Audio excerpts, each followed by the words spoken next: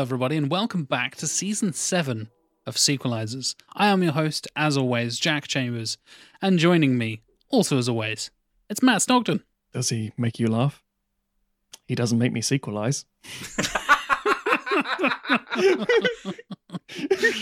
Oh, dear, that was good. That might be your best so far, Mr. Yeah, it might be. That was good. That was good. And also joining us, as always, it's Tim Matum. If all the animals along the equator were capable of flattery, then Thanksgiving and Halloween would fall on the same day. Oh, my Lord. Appropriate as we're recording up this Halloween week. No. Thanksgiving week. I forgot where I was in time. But it's the same thing, Matt, so it doesn't matter. True. It's fine. It's all right. Yeah. Well, if you hadn't already guessed from those little snippets, I'm going to keep you guessing for a little bit longer. But because before we get to the actual film, let's thank our patrons, shall we? And you can support us on patreon.com/sequelizers like these wonderful people do. Our executive producers, they are the highest tier on the Patreon. 3 men, unequaled in their support for Sequelizers, except for maybe the 3 of us, with all the blood, sweat, and tears that we pour into the show. Yeah, we do all the work, but they pour their hard-earned money into the system as well. And if you'd like to pour your hard-earned money into the system, there's multiple levels. You can go ad-free, early access, you get discounts on merch, you get exclusive merch, you can get your name read out on the show, just like these fine gentlemen coming up in a second have. You can even, again, like these 3 gentlemen have, pick an episode for us to Sequelizers. Much like the previous episode we've done earlier on in the season, the Future World episode. We've got 2 more coming up from our executive producers. And speaking of Future World, who picked that? It was Mr. Stuart Main, our executive producer. Thank you, Stuart.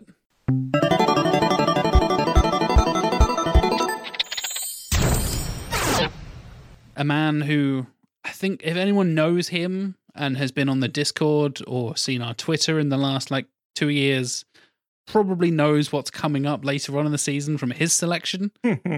It's Mike Salvia.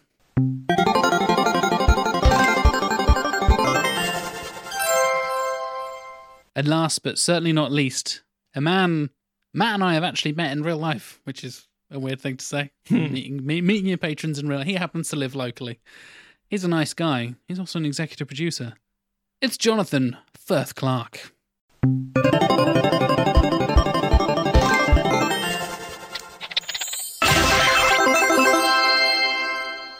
If you'd like to join the 3 of them, getting your name read out, you can go to patreon.com/sequelizers and support us there.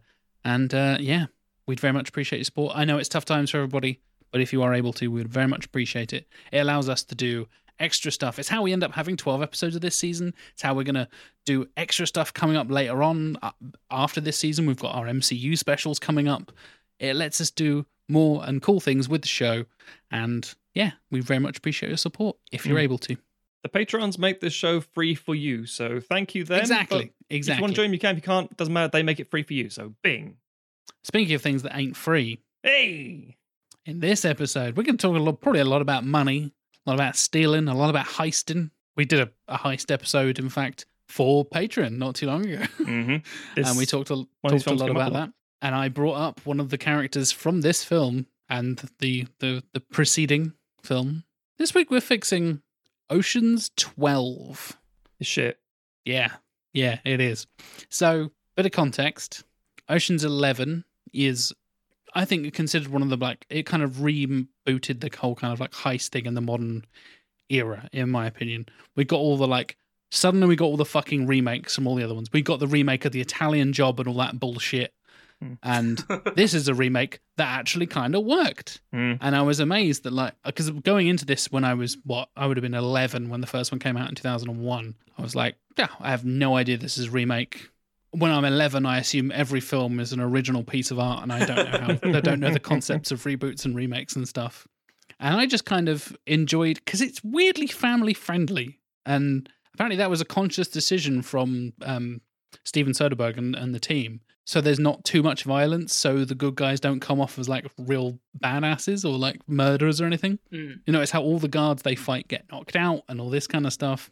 And I really enjoyed the first one when I watched it back in the day. And rewatching it for this one, I actually really enjoyed it again. I think Ocean's 11 really holds up, and I think particularly the main performances from the main crew really hold up. And I don't think I'd seen Ocean's 12 all the way through, or not consciously, or I'd seen it in my typical sense. I saw it when it came out at like 2 o'clock in the morning or whatever it was. And God, it's just nowhere near as good as the first one. It just undoes a bunch. The cardinal sin of so many sequels. It undoes so much stuff from the first one and just redoes stuff, but not in an interesting way. Do you guys have particular memories about these films? Like, do you have any particular ties to it or anything like that? Lots, but I'll let Tim go first. Yeah, I mean, it's a film I don't think I saw. I definitely didn't see 13 in the cinema. Let me guess, Matt did. Might have seen 12 because I really enjoyed 11, and I think 11 remains just incredibly watchable. Yep. I think Agreed. It's Soderbergh at his most kind of, like you say, family-friendly, commercial, some might say. I think you describing it as watchable is perfect. Like, yeah. You can just stick it on in the background, or you can just be like, I don't really know what I'm in the mood for. You kind of can't go wrong with the first Ocean's film. Yeah. It's just in any mood, it's a Sunday afternoon, it's a Friday night, it will cover all your bases. It's harmless, entertaining fun. Yeah, and it manages to have a really solid heist plot, and yet it feels, because of the performances, because of the charm that is pouring off the screen in it, it feels very lightweight. It doesn't feel like there's a lot of stakes to it, which normally would be a bad thing, and yet in this it kind of is great because it just feels like a sort of warm bubble bath that you slip into. And I think, yeah, the second one is such a disappointment after that because it changes so much about what works about the original, and I think it's a real letdown. 13 is kind of a return to form, but you could also kind of tell that it was getting a little bit tired towards the end.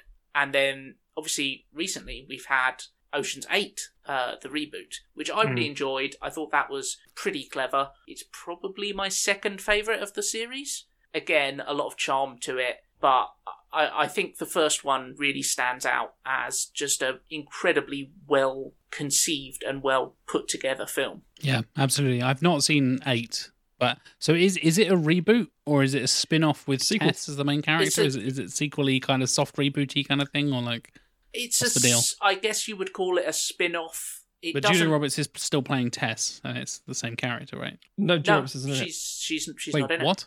Sandra Bullock. Who? Oh, I always get those two mixed up. Women. White women for Jack. But it is canon with the other ones then. Yeah, Sandra Bullock is playing Danny Ocean's sister. Oh, fuck off. And it works fine. Like, I think it has a few ties to the original. Some are better than others, without kind of spoiling it. But I think it pretty much stands on its own as a good heist film. So in preparation for this, I watched the trilogy, but not 8, to disclose that. So, and I'd not seen 13 before ever. So this was my first time watching 13. I'd seen 11 quite a few times, and like I said, I think I'd only seen 12 once or twice. But weirdly enough, I opened this before we started recording, saying, "Oh, I think I have a controversial opinion," and Matt goes, "No, you don't. It's probably a very normal, average opinion. You just haven't checked what the other people think." Well. And that's exactly the case, because I think 13 is a lot better than 12. Yeah. Oh, is that your controversial opinion? Yeah, it is. Yeah, it's not. Yeah. I didn't think so. I think it's very clearly 1, and so 11, 13, 12, and 12 is like down there, considerably worse. Yeah, I think just to jump in here with some things, I've seen all 5 Oceans films. We'll get to that in a second.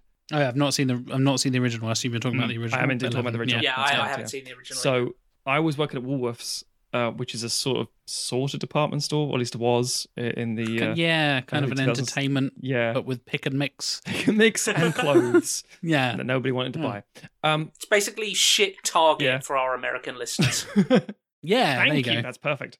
So I worked there as one of my first jobs when I was in like 6th form, which is like the latter years of high school in America. Anyway, so I was working there, and Ocean's 11 came out in the cinema, and I very much enjoyed it. Now at the time, you look at it now and think, it's full of A-listers. Kind of wasn't at the time. Obviously, George Clooney was big, Brad Pitt was big, and Julia Roberts were big. Yes, everyone knew who maybe Elliot Gould and Carl Reiner if you're of a certain age, and Don Cheadle and Matt Damon wasn't that big. He was on the rise, certainly, but he wasn't there yet. So it was a very interesting cast, and it was very much a good and big thing. And at the same time, in the classic way that shops do, they'll try and sell you on a previous version and say, oh, buy this, it's got the same, if not a similar title. So I bought the Ocean's 11 DVD at the same time as the remake in 2001. Having seen it in the cinema already. And I really like the original Ocean's 11 film. I think I've talked about it on the podcast a few times in the past. It wasn't well received at the time. It's a little thing later for you guys for the Rotten Tomatoes with the Rat Pack, with Frank Sinatra and Dean Martin and Sammy Davis Jr. and stuff. But I really like the idea of it, and there's some really standout moments. Ocean's 11, however, the 2001 version, is a perfect example of a remake that is better than the original. It's more fitted to the time period. Without being too weird about it, Ocean's 11 came out Christmas 2001. And I think this is very important because I'm going to do a bit of chicanery here. Britain had a surprise hit in the 90s with The Full Monty. Small film, made tons and tons and tons of fucking money and a huge thing. Yep. Weirdly, one of the reasons that film was so successful is everyone wanted a feel-good movie after the death of Princess Diana. It sounds really stupid, but it's genuinely how this country operates. If you don't know what we're talking about, go and watch season 4 of The Crown. Yeah, exactly. December 2001, it's suffice to say, America needed something upbeat, positive, and a distraction, something colourful and cool. And I think this was just, without being too macabre, the right film at the right time. It might have just gone and slipped by and been irrelevant, but because it was there, everyone latched onto it, and it was a huge success. It did really well in the box office. It did really well critically. Everyone loved the fucking shit out of it, and it launched boosted a lot of careers. I would say, as a contemporary equivalent, maybe a bit of exaggeration, we'll see, Knives Out, in the, again, fiscally very successful, very well received critically, public really liked it, huge cast, and not doing anything new. This wasn't really doing anything in the way of the execution of the heist. I mean, we talked about in our Patreon exclusive episode about heists, Rafifi and all these different types of heist movies over the years, and the Italian Job and so on and so forth, and how they've done things. Ocean's 11 didn't really do a lot new. It's just a bank robbery from a casino. Yes, some clever twists, but it's relatively straightforward, all things considered. Same thing with Knives Out. It wasn't necessarily that it was the greatest, murder mystery of all time, as a lot of people, including myself, purported it to be. It was that we hadn't seen one that was very good in a long time. And I think that's what jettisoned off. When 12 came out, it overcomplicated itself. And I saw that in cinema, did not care for it at all. Ocean's 13 redeemed itself quite a lot, but I remember it being very orange. Just a very orange film. Yeah, I can see what you mean. Yeah. And it was fine, but it felt like it's back to the casinos and back to the formula, back to what works. And it's like, yeah, it's fine. It's functional. You teaming up with the previous bad guy. Yeah, okay. It's yeah, all right, I'll take it. Ocean's 8, I really fucking like. I like Ocean's 8 a lot. I as Tim said, the whole Danny Ocean's sister thing, when it was advertised, I thought, oh, piss off. Yeah, that instantly when you said that, I was like, oh, for God, of all the ties you could have to that. It's a minor conceit, but it works enough because all you need to know from that is Danny Ocean seems to be just genetically driven to. He can't escape this life in the same way that in the same way that in Butch Cassidy and the Sundance Kid, you can't take that life out of them. They can never really properly retire, that kind of thing. And because if you think that that's just how these people are wired, that entire family line, it's like, yeah, that makes sense. I actually don't mind that at all, and it doesn't play into the film much more of that. And the fact that it's a Met Gala rather than the casino, it's different. It's good. I love the cast, so I really like that one a lot. However, it has one huge downfall, and that's even though he's not that encroaching in his presence, he's not that awful. But fucking James Corden, man. Oh God, yeah, that is God. He brings the film down. You've put me off already. Yeah, I know he's not in it much, but he's enough to be fucking annoying. But anyway, so all 5 films I think hold a lot of merit. I genuinely don't like 12. I think the twists in it. I thought I was bad. Worried you were about to say, yeah, 12's great as well. No, 12 is bad.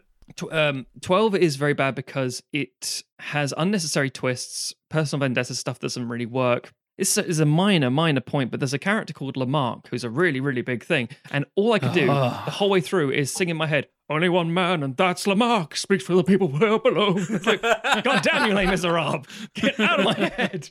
I was like, shut up, Albert Finney. It's it's hard to describe. If I just tell you the reasons it's bad, people will say, "Isn't that the same as all the Oceans films?" And you're like, "No." I feel it's too erratic. It's too all over the place. Taking it to Europe is a great idea. It feels like something fresh and new. The cinematography feels off. The cast are very, very split up. Julia Roberts is, God's sake. Here we go. There's a whole Join plot the point. dark side. There's Matthew. a whole plot point. And we should know we're character. Getting into spoiler territory here. If you care about that, Oh, thing, my apologies. It's not the kind of thing really Hold on, that whoa. spoilers spoil. We don't do spoiler warnings on this show, Tim. Since when have we done spoiler warnings on this We show? do spoiler If warnings you're listening to this show, on films that aren't the name of the episode. we're spoiling Ocean's 12. This episode's called Ocean's 12. You better believe we're spoiling it. Yeah. So, Julia Roberts' character, Tess Ocean, married to Danny Ocean, between the events of Ocean's 11 and Ocean's 12. Part of their heist... Remarried, for the record, but yes. Yes, my apologies. Part of their multiple heists is to... Because that's another thing that kind of fecked me off a little bit too much. Part of their multiple heists to get the money back to... What's his name? Terry Benedict, played by Terry Andy Garcia. Benedict, yeah. They are trying to get the money back to him plus interest, and they have to do a load of cons to do it, and that some work, some don't. And multiple ones keep falling down and failing. And what part of one of them is that Tess is going to pose as the real Julia Roberts because she looks so much like her. I hated that so much. Oh yeah, it's appalling. I think made worse by Bruce Willis playing himself. Bruce Willis. And I get that they did the gag in the first one when they had like Topher Grace and Joshua Jackson, and they're playing themselves, and Rusty is teaching them how to play poker, and it's all a bit of a laugh. That's fine though, because they're and not then entitled to the story. The actors playing themselves thing keeps coming back round. I'm like, stop doing this. It was funny the first time. Now I don't give a fuck. Yeah, I think Matt kind of hit it on the head where in the first film, and because it is this big ensemble thing, and especially by the time you get the difference between Ocean's 11 and Ocean's 12, in the time in between that, Matt Damon's done Bourne Identity, which has kind of stepped up his so suddenly, like, what was an already impressive ensemble, he's, like we said, he's on a pretty meteoric rise at that point to kind of the upper echelons of Hollywood.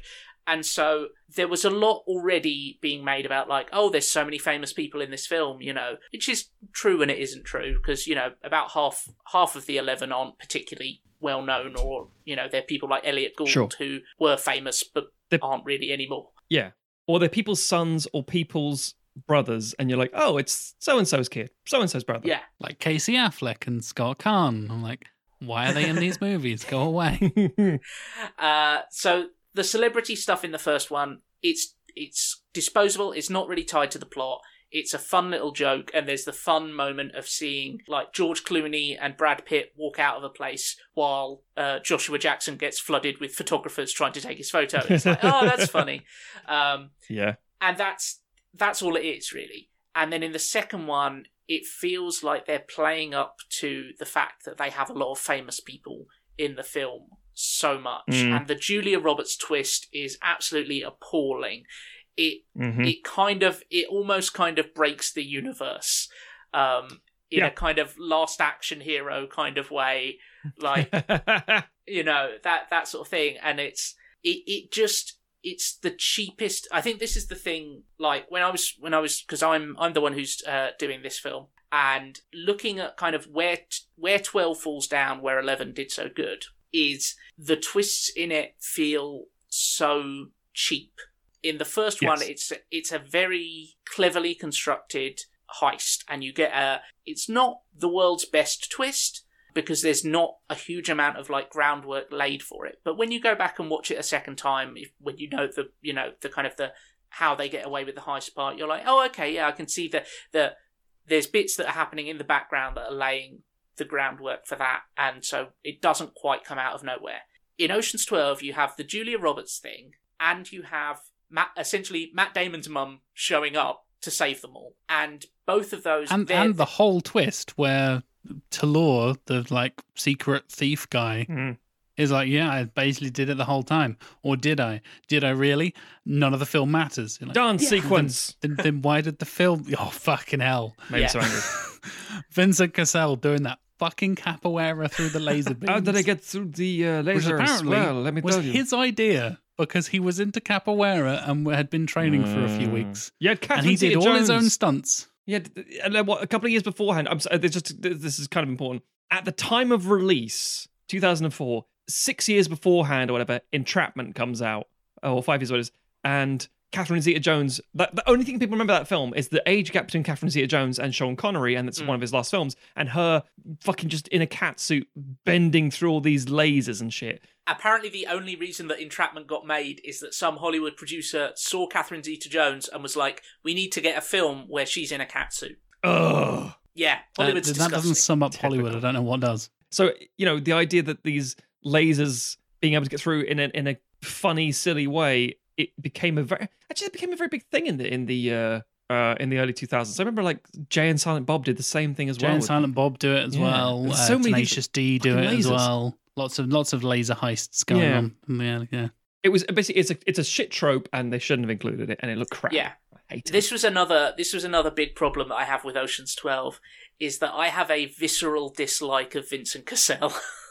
And I know you're not meant to like him in this film because he's essentially the bad guy. But there's a difference between is he though? He kind of doesn't do anything wrong. I mean, he's kind of the bad. He's a wealthy French person, and he sells them out. He betrays the criminal code and gives Terry Benedict all their details.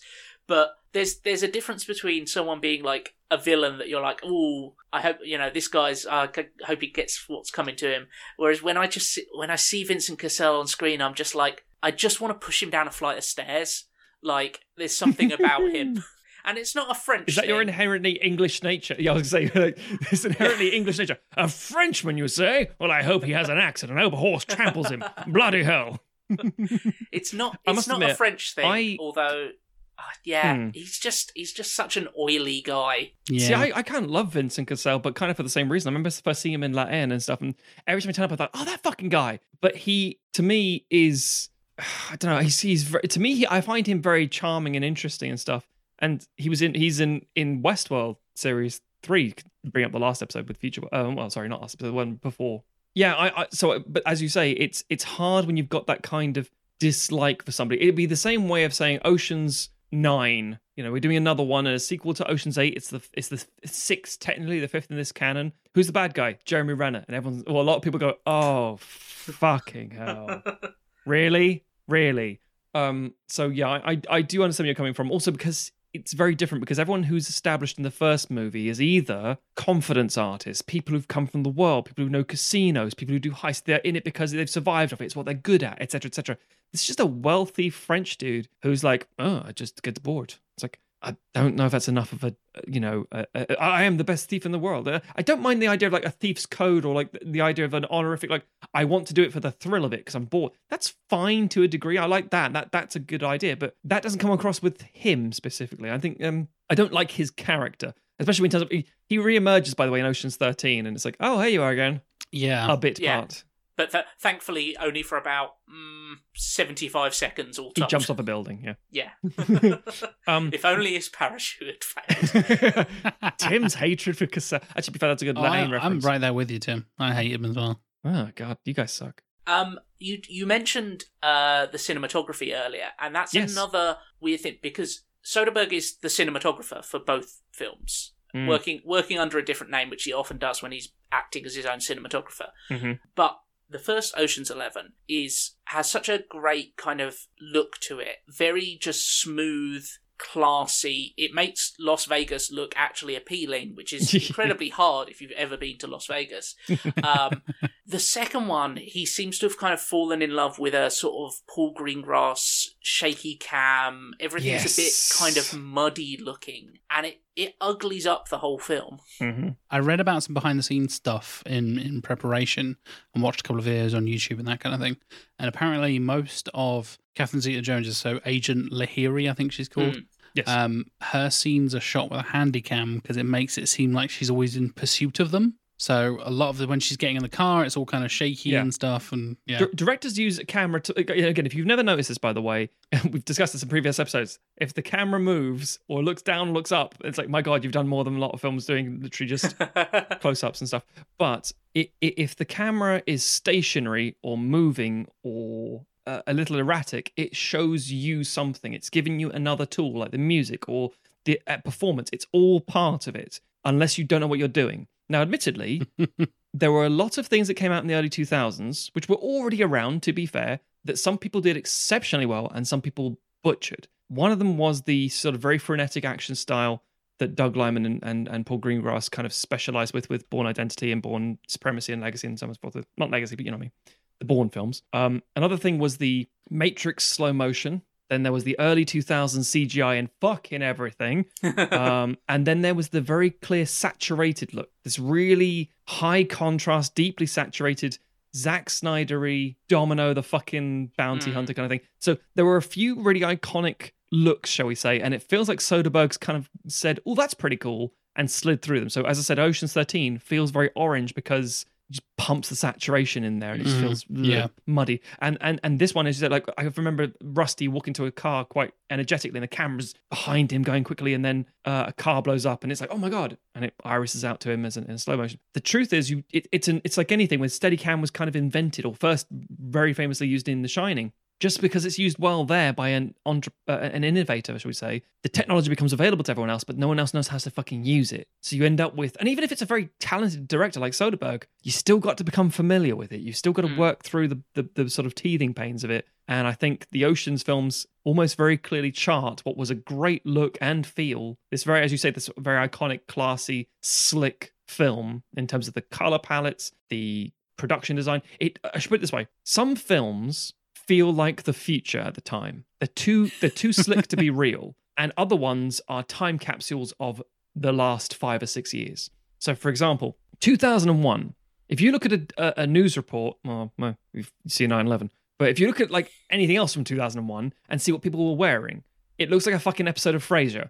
It's like, it's very 90s. People are wearing like 3-button fucking suits and stuff. They're very baggy clothes and things. And it was all very distinctly 90s still, because you're in a transition period. It's only in a couple of years into the 2000s. It's what it is. Films like this defined how the fashion would go. It would be the most cutting edge kind of stuff. It would push things forward. So it doesn't actually feel how 2001 actually was. It feels how the rest of the 2000s eventually caught up to. Hairstyles, makeup, costumes, big silly fucking glasses. That kind of shit became popular afterwards because this film was ahead of its time. In the same way that TV-wise, Sex and the City ages very well most of the time, whereas something like Buffy doesn't, because Buffy's costume design looks very 90s, whereas Sex and the City looks kind of timeless in a way because it's very runway sort of stuff. Anyway, what I'm trying to get at is you've taken the perfect starting point, and in trying to refine it and make it better, you make it so much worse. And going back, looking back at these things, Ocean's 11 ages really, really well. I'd be curious, though, in the same way like with Knives Out, how many people would go back and say, it's all right, because they're not there at the time, because they see these huge, huge actors in, frankly, bit parts. And just essentially how much of it is nostalgia for us. Yeah, I think it's interesting because it does feel like Ocean's 11, like you say, kind of predicted and / caused a lot of the early 2000s like trends, because it feels like it was responsible for a kind of, and I know that stuff like Swingers came out beforehand, but it feels like there was a certain point in the 90s where Vegas was just seen as this very cheap, shitty place. And have you guys seen Very Bad Things with Christian Slater and a bunch of other people and Jerry Piven? No. I like it a lot. It's a very 90s film, but that's like really seedy Vegas. It's like a stag party, they accidentally kill a hooker, and then they have to do away with her body. And it's very madcap black comedy with Jon Favreau and stuff. That kind of thing is, as you say, how Vegas was portrayed. Yeah. And I feel like, obviously, Vegas itself was trying to kind of remake itself around this period and be seen as this more kind of adult, luxurious place without being tacky. But it feels like Ocean's 11 did a huge chunk of that for it. And you also had, there was a huge takeoff in Texas Hold'em poker around this time, which again feels like you've got quite prominent poker scenes in this film and stuff like that, and it feels like it was just at the right time to take advantage of these kind of trends that were bubbling under, that then suddenly became these huge kind of cultural moments of that time. Yeah. Which, like you say, makes it feel kind of like it predicted the future to a certain extent. Whereas Ocean's 12, it feels like it's trying to catch up with the present. It feels like it's Soderbergh trying out these things that he's seen elsewhere and not really getting them right. And I think it's stuff that he would later do really well. Yeah, But it feels like him working through the bumps, but not doing it on like test footage. He's doing it on this huge $1 million film. Yeah. And I think it's the combination of it being in Europe and a lot of handheld footage that there are parts of it where it just feels like I'm watching someone's like home videos from their trip around Europe. It's like, I went backpacking and like here's me in Amsterdam kind of stuff. It reminds me a bit of the incredibly fast bit in Rules of Attraction, where I think the character's called Victor, and you basically get within, I think it's about a 2-minute long, like 3 months he spent in Europe kind of thing. He just whips through it like almost like, well, he's coked off his face most of the time. So his delivery is literally, I went to Ireland, they're all leprechauns there. Then I went to France and I sat with this guy. And it's so madcap and crazy and very, very intense. And I think that's a very astute comparison. Yeah. Well, this is what I was sort of saying. The idea that Ocean's 12, if you list the reasons, like just on paper, like, there's too many locations and it doesn't have a real pull, and a lot of the cast is done away with, and because it's a huge ensemble, and there's really silly in-jokes that don't work, and technologically superior things that don't really work out because they're not. It's like, is that it? It's like, yeah, and the story's crap. Yeah, the twisting plot and the whole none of it actually kind of matters. Like the fact that they're trying to get the money back from what they stole in the first one is like, well, then that negates the whole point of the first one if you just have to give all that money back, right? That's just like, it's difficult because it makes the first one give it less stakes, to make it less interesting. Yeah. Well, I would defend that briefly for one reason only, and that is because Danny Ocean starts off in prison. He's notoriously, as this whole family seems to be in all these Ocean films, notoriously good and shit at his job at the same time. He's almost always caught, and I do like that because in the original Ocean's 11, they don't get the money. It accidentally gets switched up and put in an incinerator in a funeral home. And they'll walk away slowly. There's a brilliant pan out, by the way, as the camera follows them down the road. They're all sort of coming to this sort of realization of what's happening on the big billboards that are following them. It's got the credits going on. It's fucking brilliant. Anyway, point is, because it's the 60s, they couldn't get away with it. And that was a thing that happened with a lot of heist films. People would not get away with it. So to start 12 off with, what the fuck did you think would happen? Of course we were going to find you. You were, yes, okay, fine. You stayed in the safe room and were beaten up by the guy who was in on it and paid and stuff. And like, yeah, but I know you were there. So I know you were responsible. I was going to catch up with you eventually. And also, you have tons of money. Also, another thing proves that no matter how many millions you have, you could never really spend it all. Yeah, they go through that right at the very beginning. They go through how much have you got left? It's like, spent like 5 million. I've only spent 1 million. I've been living with my parents. None of them have actually. And it's implied they've been gone for apart from Rusty, obviously. Implied they've gone for 3 years at least because it's Tess and Danny's third anniversary. Yes, which makes sense in the universe as well if it's 2001, 2004. Exactly, yeah, yeah. So even in 3 years, none of them go off and buy mansions and do loads of crazy shit. And I don't have a problem with Benedict running them down. It gets more convoluted when you bring Vincent Cassel's character in, and it's like, okay, I kind of get this. And then there's steal this. Oh no, wait, now steal this. Oh no, wait, now steal this. And then you've got Robbie Coltrane, and you've got, as you said, Albert Finney, who is kind of like tied to something in some way. And Catherine Zeta-Jones chasing them down. And that's the biggest problem to me, Catherine Zeta-Jones. If her presence and what she's supposed to represent and her Interpol stuff and her forging documents. Europol, please. Sorry, Europol, my apologies. Europol. Yes, so all this stuff, it's like, I can't convince myself, because 13, for those who don't know, is a story about how Ruben falls into coma, I want to say. I can't remember. A deal falls through. I think he has a heart attack. Yeah. And because he had to deal with Al Pacino, and Al Pacino dicked him over to build a huge skyscraper thing. So, right, what we're going to do now is we're going to just literally ruin him. We're going to make sure that the casino harvests all the money out of him and just completely fuck him. And they bring Terry Benedict in with it, so it's like, team up with the bad guy from the last one. Oh, okay. I do like that energy, and I think that's why it was at least better received. And there's no Catherine Zeta-Jones. She's just not mentioned at all.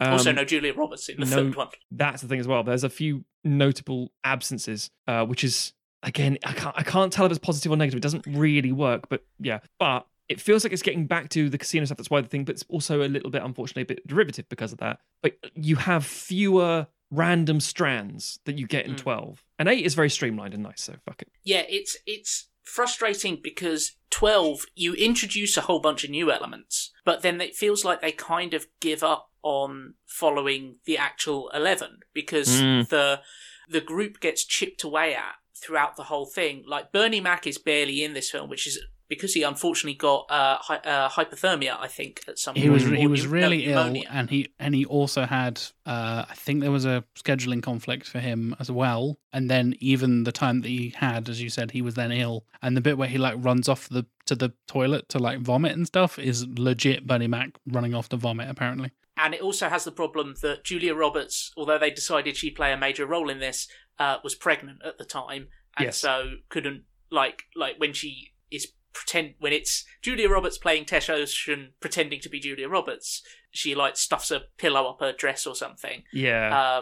Because Julia Roberts is pregnant, and that becomes a whole thing with Carl Reiner being her doctor and stuff like that. And the whole Bruce Willis thing. Yeah. There's so much going on that it draws focus away from the stuff that was really enjoyable, which is the dynamic between all of the characters in the 11. I would be curious to see if this is one of those situations, much like Bohemian Rhapsody, where it was so chaotic behind the scenes that even getting something like this out at the time was a fucking miracle. And you're like, all the things working against you. So I wonder. Apparently these films are pretty chaotic to make. So even Ocean's 11, the first one, apparently there was stuff that was like being shot on the day that didn't have a script. And the whole, when Danny gets out of prison and they go like, oh, what did he say? Oh, did Ted Nugent buy that shirt for you or whatever? That's just Clooney and Pitt making up lines and ad-libbing against each other. And there's loads of that because you can kind of get away with that in such a star-studded cast that have that, as you said, that energy and that chemistry and stuff that the principal cast have. You can kind of get away with that. And I think Soderbergh relied on that a bit too much.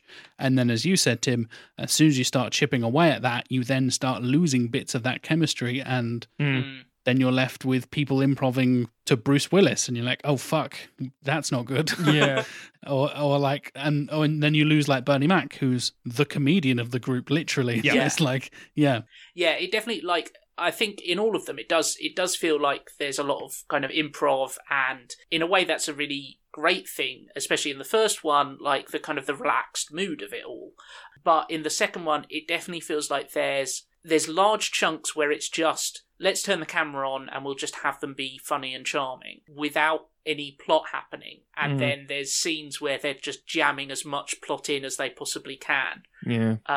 There's a lot of scenes in Ocean's 12 that don't really seem to have a point. Mm-hmm. It's just them hanging around. And the first one was great because although there was a lot of that hangout energy, the scenes themselves were pushing the film forward. Yeah, I think genuinely Ocean's 11 and Ocean's 8 have very little bloat in them. There's lots of character building, charm and bonding. I think, again, as you said, it comes down to the personality. I think there was an interview back in 2001 with Julia Roberts and everyone saying, oh, it must be amazing, all these A-list beautiful guys and stuff like that. And she was like, no, it's hell. It's awful. They're like little boys playing practical. And apparently, like Clooney especially likes playing practical jokes on everybody. So you'd think it'd be great, but it's not. It's terrible. And it's like, oh, okay, fair enough. Not in a Me Too kind of way, but in a, just like, fucking hell, we're trying to be professional here. Yeah, I believe both Clooney and Pitt are quite notorious pranksters. And so, yeah. That doesn't surprise me. And also eating all the time. But then... Brad Pitt is eating in every scene, he eats in most of his films, to be fair. Apparently he ate like 60 prawns or something like that. He's just eating like...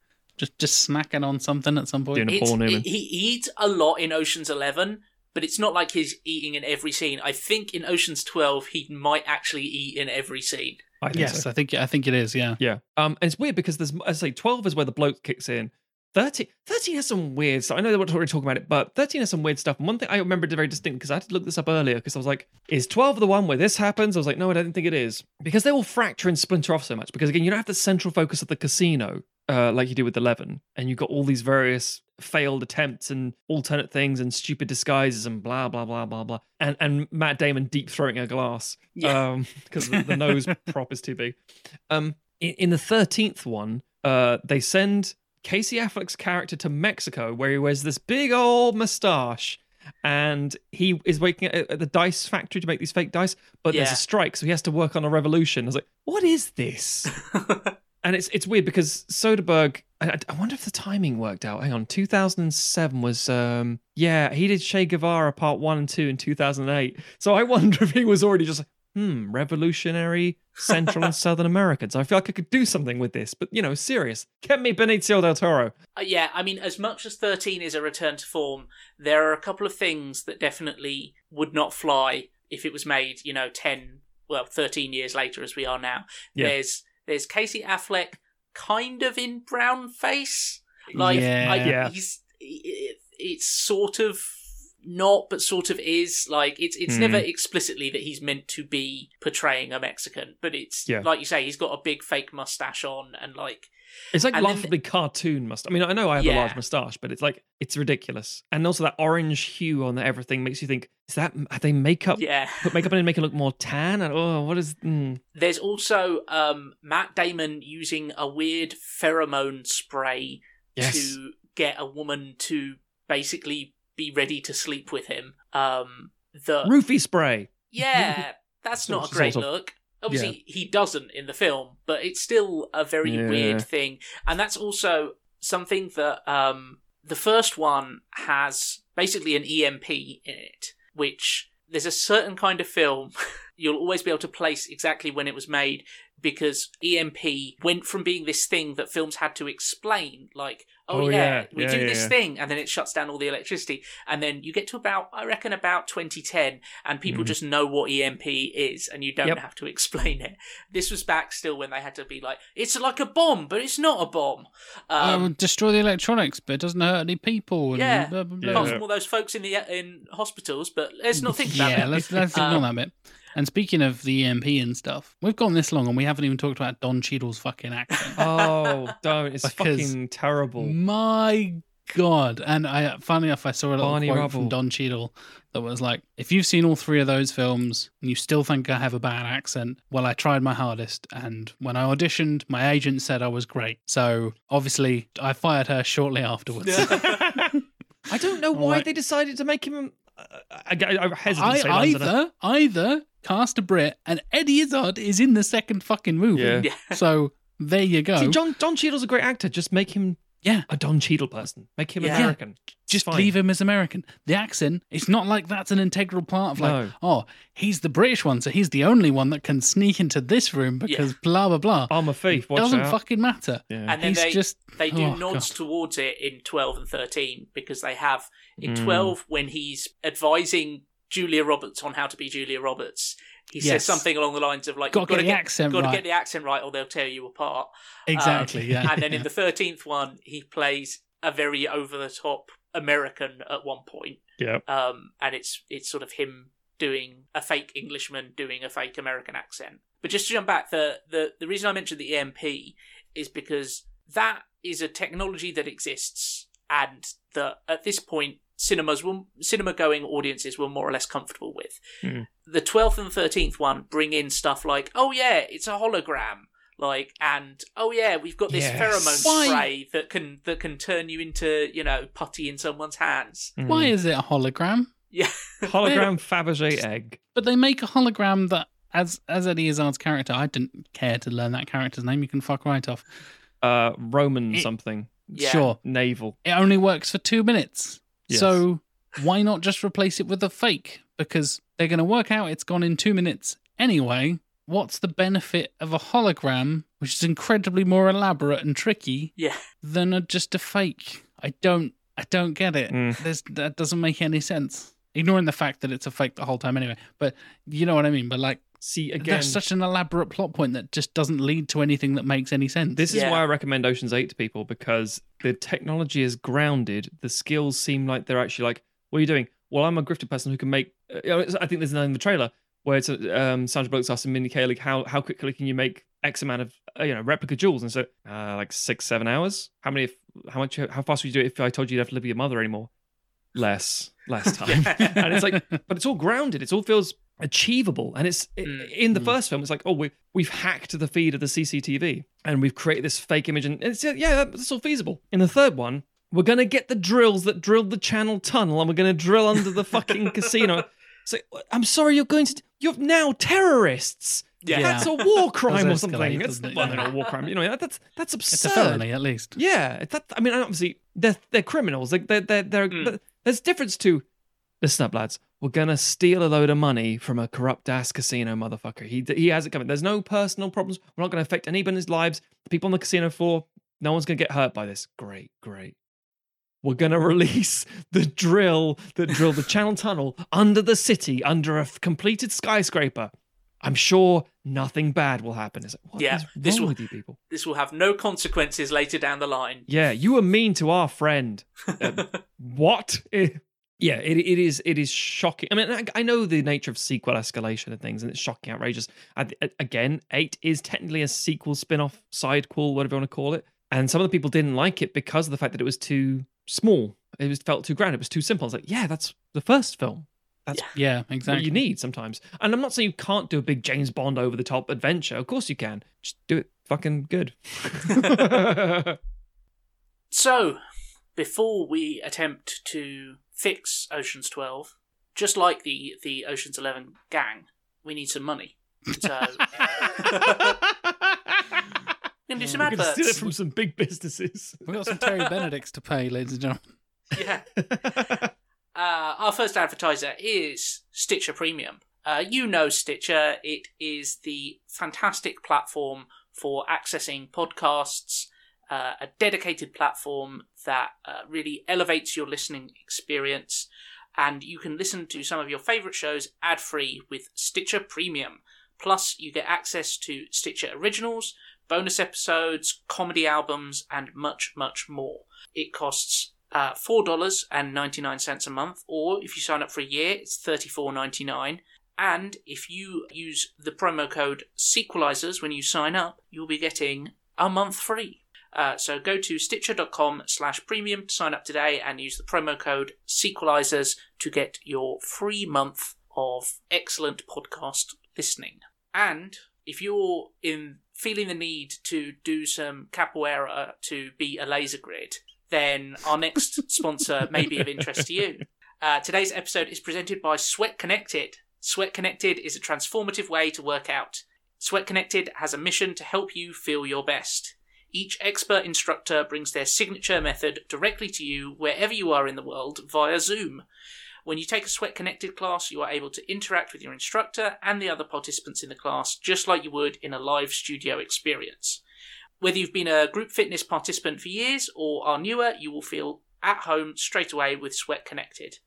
And Sweat Connected is exclusively offering our listeners 50% off their first class by going to sweatconnected.com and using the code POD, that's code POD, P-O-D, at sweatconnected.com for 50% off your first class. Sweat Connected, for all levels, all ages, all sizes, and all humans. But can you eat as much as Brad Pitt and then do Sweat Connected and lose all that weight and become Brad Pitt? I mean, I wouldn't recommend doing it straight after. No. Also, I think there's a caveat there, which is you have to start and end as Brad Pitt. Yeah. So that helps. Yeah. Yeah. Before we get to fixing Ocean's 12, Tim might go off the rails with it and call it Ocean's 22 and go fucking crazy. Oceans/Spider-Man, am I right? Oh, shit! Does Tobey Maguire star as Tobey Maguire by any chance? Yes. He's got to steal things from Oscorp, but only Tobey Maguire can get it, not Peter Parker. Okay. We're going to have 5 different Ocean's films. Therefore, 5 different... Oh my God, we're doing all 5. Rotten Tomatoes. That's right. Whew. Okay. So, I'm going to give you the the audience score afterwards, because I find that quite interesting. Okay. But let's go chronologically. 1960, long before any of us were born. Ocean's 11, what do you think? I have absolutely nothing to go on here. I assume it was reasonably well received when it came out because it eventually got a remake and it's kind of like, it's a bit of a classic kind of thing, but I have no fucking idea. So I will go for slightly higher than the year it came out. I'll go for 65, please, Matthew. Okay. Timbles. Likewise, the only things I have to go on is your praise for it, and also I believe you said it wasn't particularly well received at the time. I'm trying to think. My knowledge of Rat Pack, like where they were in terms of their fame, is not good enough to make a judgment on like, oh, people were sick of them by then, or they were right at the peak of their powers, or whatever. I think I'm going to say it did a little bit better than Jack is guessing, so I'm going to say 70. Like I said, better than Jack is guessing. Okay. We're going to have another clean sweep. That's the question. Ocean's 11, 2001, ladies and gentlemen. What do you think? I'm going in the 80s. Just letting you know now. Just laying my cards out on the table, as it were. Classic Jack. Classic poker face. Pause. Thinks about 1982, says 82. 82. Let's go 82. Fuck it. Let's do it. Okay, 82. Tim. I mean, that's a pretty around where I would put it. I mean, as well. Matt gave it to me. I call that cheating. The house always wins. Inception. If I say elephants, what do you think about elephants? I'm going to go higher because I think it is tricky to watch this film and come away with a negative impression of it. Sure. Unless people don't like Soderbergh, I guess. Yeah. Don't like his style. People would have given a shit about Soderbergh either way in 2001. I'm going to say, let's be bold. Let's go for 90. Whoa. Okay. Here we go. Okay. Ocean's the 12. Lower, but not. Yeah. Lower. I don't think it's a sequelizer's 50% drop or anything like that. I will go for... I'm thinking around sort of 30% drop, so somewhere in the 50s. I'll go for 54, please, Matthew. 54. Okay. Tim. Yeah, I'm gonna. I think it would have been reasonably well received because I think people were just kind of charmed by the cast. And exactly. I think it was Brad Pitt and George Clooney in it. I like the first one. I mean, and we should say like it's not a great film, but it's better than a lot of the bad sequels that we've seen. We've talked about a lot worse films on this show. That's true. I think it's possible to kind of come away from it and go, yeah, I was reasonably entertained. It's fine. Let's go. I will also go for a 30% drop, which will take me to 60%. Right. Ocean's 13. I'm wondering, since I thought, that's a controversial opinion, it's better than 12, and you were like, no, it's not. It's going to go back up a little bit. So I think so. I said 82 down to 54. The middle of that is 70. What's this? Yeah, 70-ish. The 12% lower than that, 60%, 68. Let's go for 70. Bang on 70. Bang on 70. Somewhere in the middle. Tim.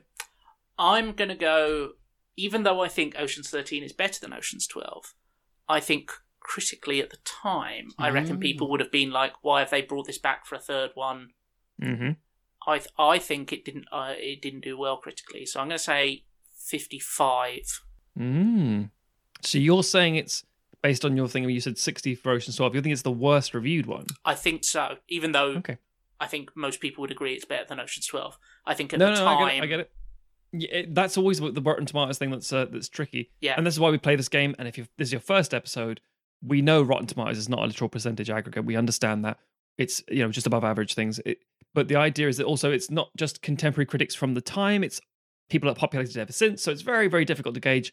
But it's an interesting metric. So that brings us finally to Ocean's 8, which Tim has seen and Jack has not. 2018, 11 years after Ocean's 13. Not a fucking clue. I had something to go on from our earlier conversations, but for this one, you both was like that James it. Corden? Well, yeah, exactly. I know Emma likes it. I know you two like it, but... I hate all those people. But it's a film full of women based on a film full of men.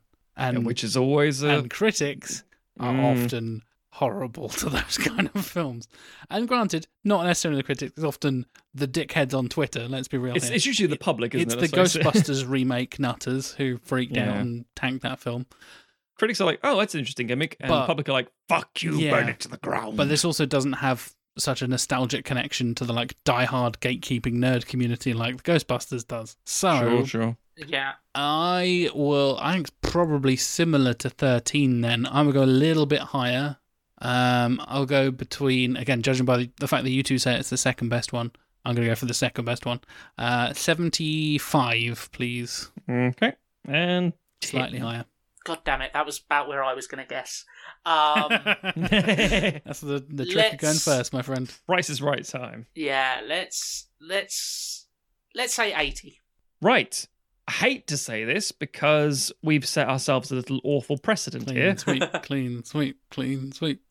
It is a clean fucking sweep. Cool. We are actually setting that as a rule this season, it seems. That's quite terrifying now. Jack has clean sweeped it. Oh, yeah. I will now run you through the scores. 1960s Ocean's 11. Okay. I don't agree. Okay. 48%. Whoa. Okay. I can tell you now, it is the lowest reviewed one. Wow. Critically speaking. Wow. I think at the time it was very much like no one cared for it. It was like, this is those dickheads on film. Where is it in your ratings, Matt? So 2001 is your highest, and then Ocean's 8 is your second. Yes. Where's 1960 Ocean's 11? I think for the fact that it's quite cool, Ocean's 11 goes in the middle. It's not perfectly made. It's not brilliant, but it's better than 12 and 13. And then 13 and then 12. Okay. Personally, yeah. A lot of people might not agree with that, but there's some cool scenes. And I have a feeling if I'd seen the other ones, it would probably be similar. It's got Cesar Romero in it, so you know. Exactly, he's fucking charming as all shit, and so yeah, right. The public, however, fucking agreed. The public reaction is 81 for the original Ocean's 11. I think that's pure nostalgia talking, but at the same time, it's more so consider it's 3 out of 5 or 5 out of 10 and above, and it's like, yeah, that's fair. It's pretty good. So I think that makes sense. Ocean's 11 2001, 83 on the old critic score. Nice. Thank you for the tip. Lower than I would have expected. Oh yeah, exactly. Yeah. Actually, a little lower than I would have expected. I thought Tim's guess of 90 would be how I would have assumed it would have landed, but evidently not. Similarly, the public said 80%, and I was like, again, really? Yeah, I would have thought it's been much better received, but yeah, apparently not. Ocean's 12, people saw through that piece of shit. 55. That is, again, a 30% drop, as Jack said. That's quite down. Tim, however, nailed with his 60% guess the public reaction, 60%. So even the public were like, nah, we're done here, son. Yeah. And then only took in the space of 2 or 3 years, but going, this is not good. Ocean's 13, I mean, it's clearly clawed it back quite significantly. Jack got it bang on with 70%. Hey, nice. Exactly bang on. Tim, I'm sorry, you misread it from both the public and the critics. Yeah. Yeah, it was 70% critics and 75% for the public. Oh, wow. People liked it. And I don't know if that's just Al Pacino in Lifts or something, but fuck it. And finally, Ocean's 8. Yeah, sorry, you're wrong. You're both wrong. The critics gave it a 69. Nice. I think it deserves higher than that. It deserves much higher than that. I think 80 is a very solid answer. I would actually agree with that. It's fucking charming as all shit, and the design is awesome. The production is great, and the cast are great. The public, those motherfuckers. The lowest number on here, I think, 45. And they hated it. You just know that is a bunch of gatekeepery fuckboys. Called it. Well, called it. It's a combination of definitely a bunch of entitled prick dudes, and as much as I hate to say this, it's like when you say to a person who you think would be more responsive, reciprocal, should we say, to something that's actually progressive, like saying, should we have a Bond who's a woman or a person of color or homosexual, or anything like that? And the people you're speaking about, sometimes, like I say, a homosexual person, a person of color, or a woman says, no, God, no, should be a straight man. It's like, and it sounds stupid. It's like, I thought you'd champion this. I thought you'd be on the side of this stuff. I was like, nope, because I also like the norm sometimes. And I'm like, damn it, that fuck's sake. So again, I wouldn't be surprised if there's enough women saying, "Oh, I'm not watching that. That's just stupid." No. Well, there's also the self-selection bias that, it's got to be the people who will bother to go onto Rotten Tomatoes. That's very true. Whereas I think a lot of people, the percentage of people who see a film versus the percentage who will go onto Rotten Tomatoes and give it a rating is negligible. Let's put it, show of hands, audience. We can't see you, but we can sense you through time. If you've ever written something on Rotten Tomatoes or IMDb, for argument's sake, as a review, not necessarily as a critic, obviously, but as a user review, as they call them, put your hands up now. I feel like there's about 3 people. And it was only for some films that they really hated. Yeah, I am, I do a podcast about films. Don't think I've ever done a user review on Rotten Tomatoes or IMDb. Same. If I have, it was a long, long while ago. Yeah, I've got my own site, so I don't tend to put them on in that capacity. So again, our opinions, despite being extremely strong, are not present. But again, as always, as a bit of caveat, we know. we know. That's why we do Rotten Tomatoes stuff, because it's an interesting thing to talk about. It gives us a chance to work the critical stuff, etc., etc. But let's move on. Tim, Ocean's 22. I'm very interested in how you're bringing an extra 11 people into this. So, I have stuck. It's still called Ocean's 12. Okay, fair enough. Fucking hell. It's also That's inevitable. Still being made in 2004. Ooh. Because my justification for that was I don't want to wait too Bernie long Mac to suffer to make it, and presumably the schedules of these kind of people are sufficiently complex that getting all of them available to film is difficult. And so it's not like a Spy Kids film where you can say it's 2 minutes here, 2 minutes there. It's like, no, we need you on set for quite some time for ad-libbing. So, that makes sense. So I figured let's just stick with 2004 because we know that hopefully we can avoid people getting ill and stuff like that on the set. Are you presuming that Bernie Mac doesn't get ill? Yes, that is we are protecting the late great Bernie Mac. Yeah, so a few months early is probably fine. Exactly. Obviously, Julia Roberts is still pregnant around this time, but she does not feature into my film as much as she does in Ocean's 12. Good. Well, I don't want to give away my I haven't read the pitch, obviously. We're going to do with this whole thing blind. I'll be critiquing that at the end, like, don't know about that, Tim. But then also, I understand your reasons immediately, so we're going to... I'll still say it later, though. Let's carry on. Fair enough. Director, stuck with Steven Soderbergh. Makes sense. As much as I have criticised like the cinematography choices, I don't think this would work without him, especially with this group of people. Like, obviously, Ocean's 8 has a different director, but that's a whole new cast. That's, like we said, it's 11 years after the last one. 2004, no sane producer is going to say, well, yeah, we get someone else in for this huge thing. The cast have a familiarity with each other and the director. I think to change out would be very, very difficult. And that has made a bunch of money, Precisely. Why would you not, Karen? Yeah. Similarly, I won't run through the entire returning cast because it's the 11. Just look at the Ocean's 11, IMDb page. Them lot. The entire 11 are returning, as is Julia Roberts as Tess Ocean and Andy Garcia as Terry Benedict. Cool. Makes new sense. cast. Yep. I'm ready. As Julie Kassman, we have Albert Brooks. Julie, interesting. Yes. Is it like short for like Julius or Jules or just Julie? Probably short for Julius. Okay. Yes. Obviously kind of best known for stuff like broadcast news in the sort of the 80s. Just done Finding Nemo at this point. Mm-hmm. He's Nemo's dad in Nemo. He is Nemo's dad. He's Marlin. Marlin, yeah. Yeah, Marlin. It, which is another kind of fish, which is confusing. Yep. He's also previously worked with Soderbergh. He was in Out of Sight. Yes. And essentially the character that I'm picturing for him here is kind of halfway between his character in Out of Sight and the character he would go on to play in Drive, where he plays a kind of... For someone who is mostly known for his comedy roles, he's decently chilling in Drive. He is terrifying in Drive, and I think he's that really stood out to me as a fantastic performance. And just now, in the moment you just said Albert Brooks, I thought, ooh, because I know what he's capable of. Whereas at the time, it was very much playing up the comedy element. So yeah, that's very interesting. The Night Fox, not Vincent Cassel. Thank God.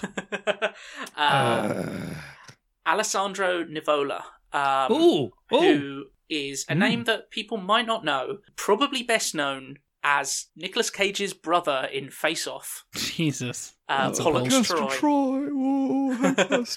Very, very waving with his little finger. Yeah. Very creepy fucking character in that one. He's also in Jurassic Park 3. I think he's called Billy Brennan in that. He's kind of a slightly sort of action. He's the raptor voice. Yeah. Alan. He goes on to be in Junebug, the really great Amy Adams kind of comedy drama. American Hustle, he's in that.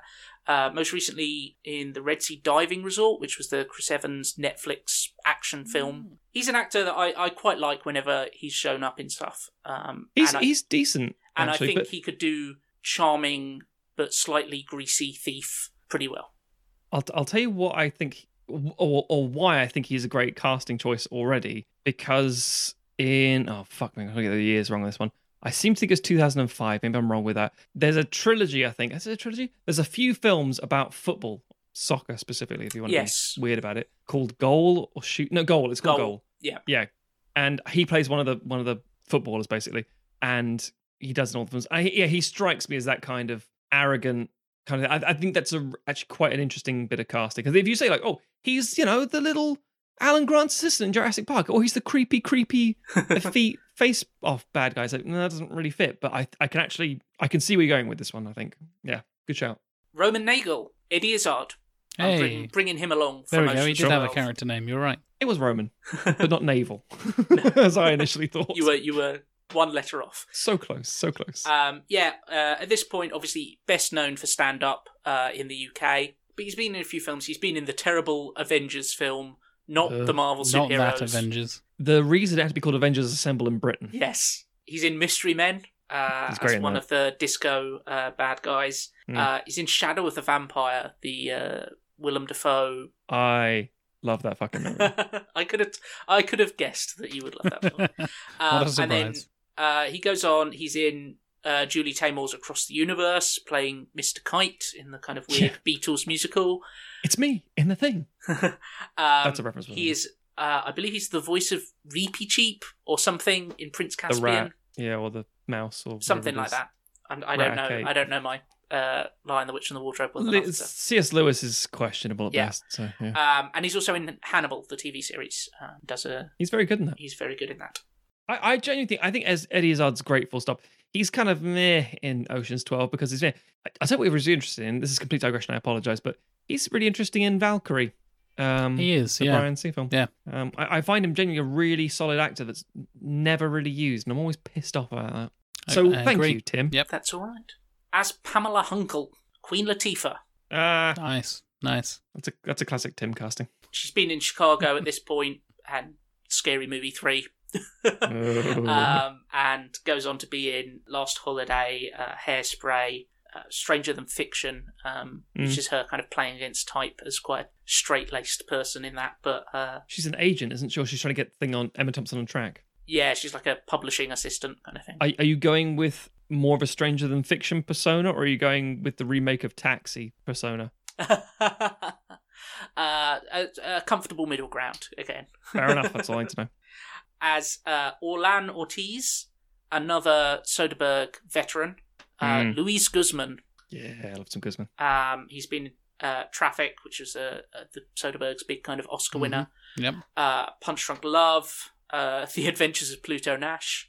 Just before this, goes on to be in Beverly Hills Chihuahua. Fucking hell. But also a series of unfortunate events, and Narcos he's in at the moment. Mm-hmm. Oh, nice. Or recently, I should say. And then finally, as Goran Brill, Ricky Jay, who is best known as a magician. He passed away a few years ago, actually.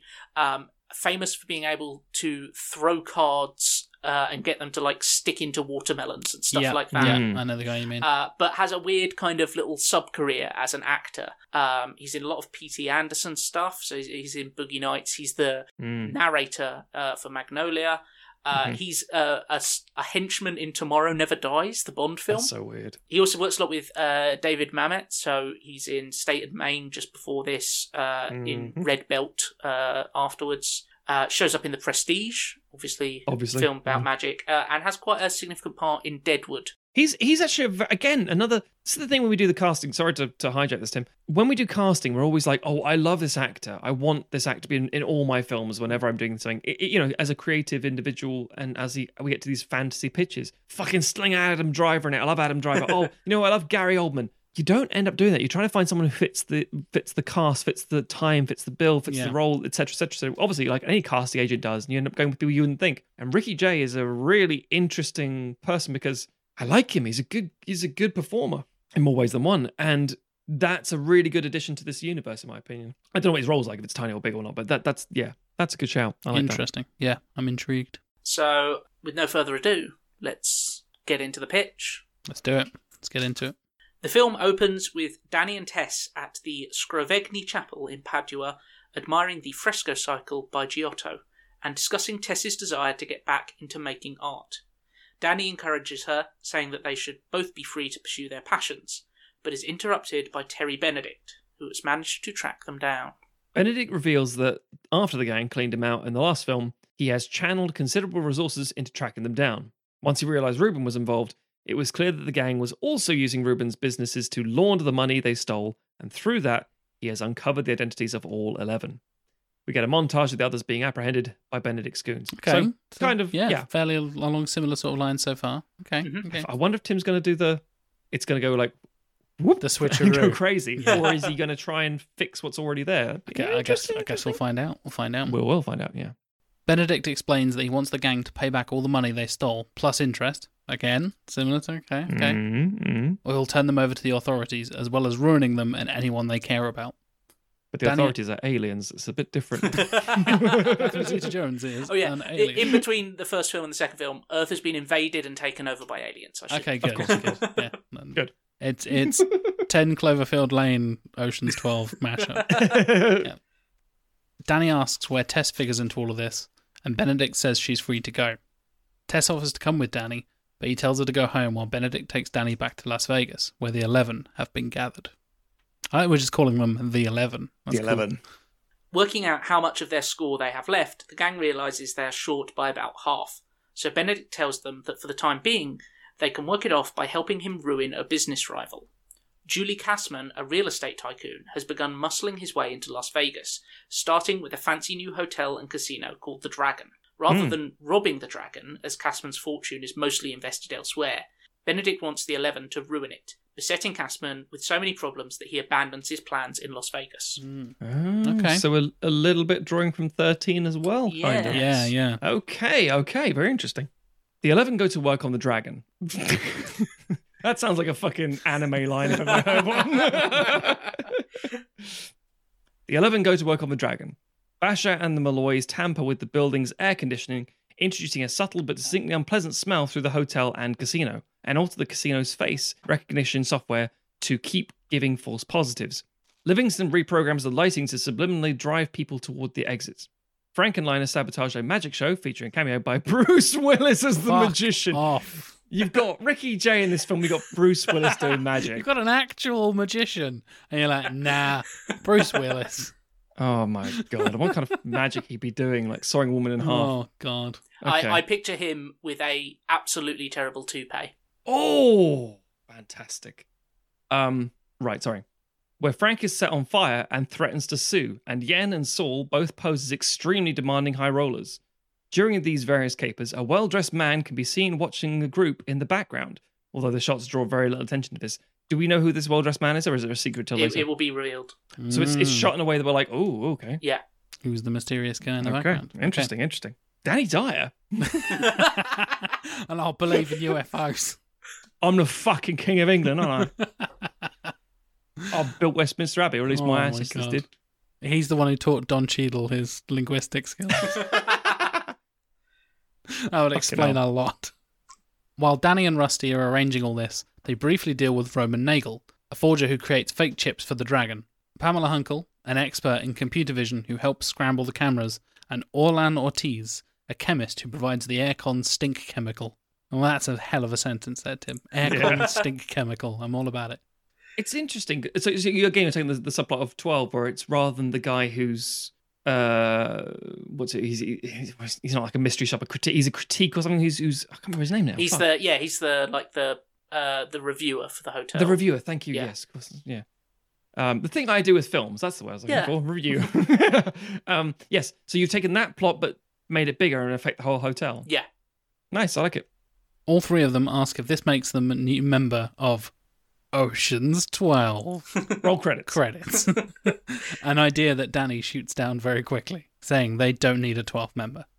Danny, Rusty, Linus, Livingston, and the Malloys plan to steal a piece of software they can use to rig the Dragon slot machines, but upon breaking into Stanford's computer science labs, they find that the air-gapped computer containing the software has already been taken, and replaced with an obsidian statuette of a fox. Rusty recognises this as the work of the Night Fox, a notorious thief who typically only operates in Europe and steals fine art and antiquities. Okay, again, keeping the Ocean's 12 little bits and pieces there. Okay. Returning to their base of operations, the gang are greeted by the Night Fox, the well-dressed man from earlier. Nice. He explains that he saw their heist as a challenge to his skills as a thief, so now he wants to compete for the same item against them. Okay, bit chaotic. He reveals that Cassman has somehow acquired the Imperial Seal of China. Seal being a physical thing.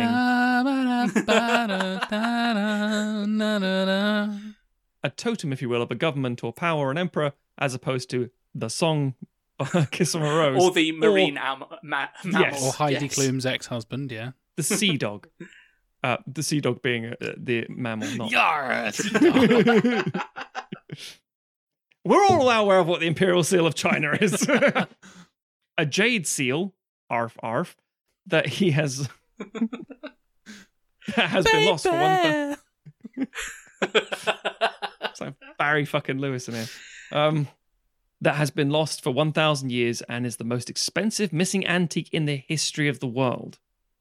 Interesting. Damn. Cassman stores it in his penthouse at the Dragon, among his other expensive collectibles, and is planning to return it to the Chinese in return for being the only Western developer allowed to open resorts in Macau. That is actually an interesting plot point. Interesting. It actually feels like real-world stakes interest rather than just a generic, I want some money. I'm already liking that, Tim. Also... It's a real thing. The Imperial Seal of China is the most expensive missing item in the world. Yes. Rather than the first stock ever, which is just fucking boring as treasure. Just not interesting. This is a nice, colourful, visual thing. Mm-hmm. It's a physical item. And it has a cultural representation, so you've got the kind of ties to Macau, and that way it actually has relevance to the locations and the culture there. That makes sense. Yeah. So two of them are going up against it to try and steal it. So one of them is Indiana Jones, who thinks it belongs in a museum. And the other is communist Kate Blanchett. Sign me up. Danny and the others realise that the seal, not that seal, would be worth far more than they owe to Benedict, and agree to the Night Fox's wager. Investigating the security of Cassman's penthouse, they find that the seal is incredibly well protected. I mean... I assume you saw him in the Kiss from a Rose video. He's got those abs. They were just he's worried about being attacked by wolves again. It makes sense. Makes sense. The penthouse is accessed via a private elevator that requires Cassman's thumbprint, has a pressure-sensitive floor that runs on a separate power grid to the rest of the hotel, and is watched by security cameras and guards posted on it overlooking buildings. The collection room is protected by a safe door, is monitored for changes in temperature, and if anything even touches the display case the seal is stored in, the seal drops safely into the case's base and is inaccessible until Cassman overrides the alarm. This is the classic Oceans thing where Brad Pitt is just reeling off all the bollocks. Yes. It's a 65 with a 920 Cassman and the blah blah blah and the blah blah blah blah. Apparently he found that like the most difficult dialogue to reel off. Of like, it's all this just... It's a bogey with a 2562, and it's like, yep. Yeah, I'm imagining like the map, and they're all like laying it out and stuff. And if that happens, it drops an inaccessible thing until he comes back and blah blah blah. Yeah, there's very Oceans. I'm appreciating it. The 11 begin to tail Cassman more closely while still wreaking havoc at the Dragon, leading to several close calls with Goran Brill, Cassman's curator and security expert, who begins to suspect something is up. Benedict also becomes suspicious and finds out about Cassman's ownership of the Jade Seal. He orders Danny and the others to steal the seal and deliver it straight to him, robbing them of the opportunity to sell it themselves. Tensions rise among the 11, and Linus accuses Danny of having no real plan for how they can get out from under Benedict's thumb. I'm Jason Bourne now, motherfucker. I can tell you off. Despite arguments, the team manages to acquire a copy of Casman's thumbprint and creates screens that will shield them from the view of the penthouse watchman. They hack into a concept car in Casman's collection, using it to slowly raise the heat in the room so a person won't be detected. Interesting. They manage to arrange a 45-second window of time for the pressure-sensitive floors and access the feeds for the security cameras. However, the team can't seem to find a solution to the seal's display case, which is too sensitive to trick and would take too long to break into. Struggling, Danny calls Tess, asking her if she regrets choosing a life on the lam where she can't settle down. She reassures him and says that while her new life is unpredictable, it has given her the confidence to return to her art. She tells Danny that men like Benedict and Casman only think about the monetary value of things, but she and him are able to follow their passion. Inspired following his call to Tess, Danny has an idea and reconvenes the 11 to detail his plan. We jump ahead to the group's reaction, with Linus, Yen, and Livingston all claiming that the idea is too risky and departing the group's hideout. The rest of the gang begin final preparations for the heist, with Rusty visiting Roman, Pamela, and Orlan for assistance. Each of them insists that their new role proves they are the 12th member of the gang, to which Rusty offers a non-committal sure. In between bites of taffy or something. Yeah. Finally, Rusty arranges a meeting with the Night Fox and asks him why he is so determined to show up the 11. The Night Fox claims that the 11 are simply con men and grifters, whereas he is a true artist of theft. That's better than just being a rich ponce, I like that. Performing heists for the thrill of it. Rusty departs the meeting and the camera lingers slightly on a large package, right, in his car passenger seat. In his crotch. Horny Tim is back, lingering on large packages. Leave the gun. Take the large package in the passenger seat. The evening of the heist arrives. The 11, or more accurately at this point, the 8. Ocean's 8 reference. Wait. Struggle to adjust to their plan to deal with their reduced numbers, but manage to get access to Casman's penthouse. As Danny and Basher... Oh, Basher's back. Oh, good. As Danny and... They're all back. He's there the whole time. He's been named specifically. I know. He's so clearly focused on here. The mute Basher is working on crack. Yeah, he's just had his wisdom teeth voice out. Yeah. As Danny and Basher work on cracking the safe, we see the Night Fox, observing the heist from an angle not covered by the 11 screens. Satisfied, he enters a helicopter, which takes off into the sunset-lit Las Vegas sky. Danny and Basher enter the collection room with a large bag and carefully approach the sealed display case. Danny and Basher nervously eye each other, and Danny prepares to shatter the display case. We cut to outside the collection room as Danny and Basher hastily exit with their large bag containing a seal-sized object. Quietly singing Kiss from a Rose. They cross the room, setting off the pressure alarms before abseiling down to a balcony several floors below. However, the Night Fox flies in using a wingsuit and parachute and steals the bag from them, leaving them to be apprehended by Casman's security. He's gone just cause on their asses. I love it. That's Ocean's 13 again, isn't it? It is, yeah. Okay, nice. This answers a question I had later. At Benedict's offices, the Night Fox arrives with the seal.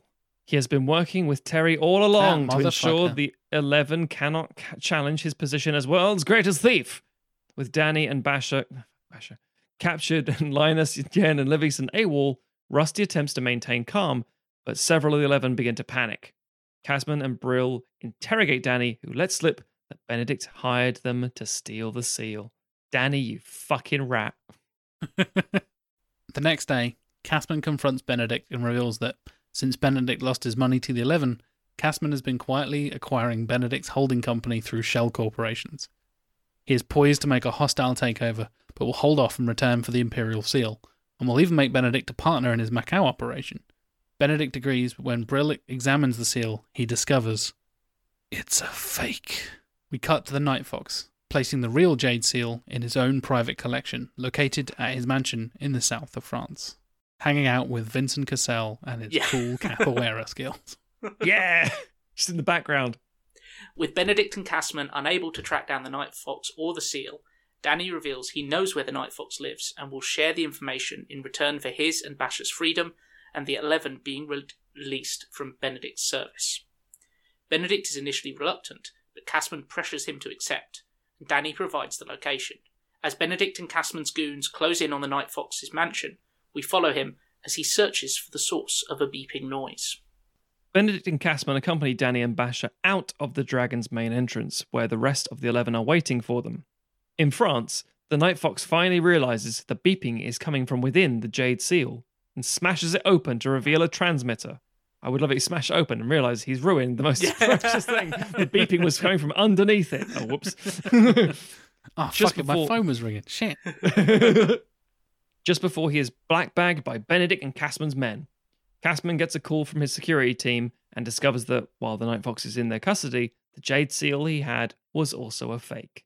Ha-ha, fools. Multiple fakes. Smoke bomb. Peace out. We cut back to the evening of the robbery. The large bag that Danny and Basher carried into the collection room contained yen and the fake seal. Classic, he's small. Put him in the bag. Yeah, he's a grease man. That's what you need. They trigger the display case's security measures, with the Jade Seal dropping safely into the base unit. Then they smash the glass and depart with the fake seal, just as we saw. With Castman's security focused on chasing Danny and Basher, Yen sets up a rope pulley, enabling Linus and Livingston to enter the collection room without triggering the penthouse's floor. Imagining like Mission Impossible, like Descent style. Mm. Yeah. Together they break into the base unit and remove the real seal, then evade Castman's security when they finally arrive. Danny explains to Castman and Benedict that the real seal is headed back to China, and while Castman was acquiring Benedict's company, several Chinese firms have been doing the same to Castman's. Both men now have a new majority shareholder to please, says Danny, as he and the rest of the 11 turns to Yen, who says, I suggest you work on your resume. Is that the first English word Yen says? Yes. Oh, nice. Back in Italy, Danny reunites with Tess at their home, and the pair walk through to her studio, where several partially made copies of the Jade Seal are laying around. Okay, I see what you did there. Tess asks if her work held up to inspection, and Danny replies that he never doubted that it would.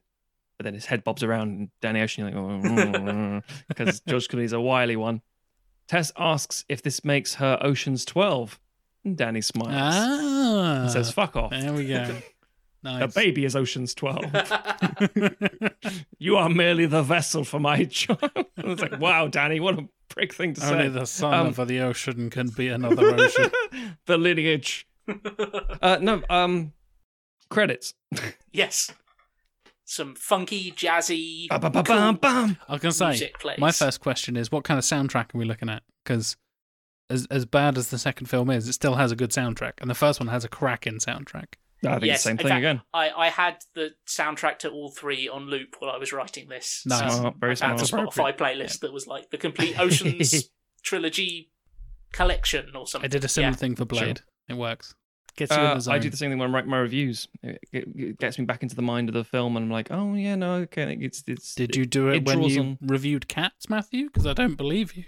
I'd have you know, yeah, I did. Oh God. I liked it, Tim. That was good. I have a few, as I hinted at earlier, I have a few small silly little points. One was like, I kind of don't like that Julia Roberts is sidelined, but then I'm like, I now see why you sidelined her.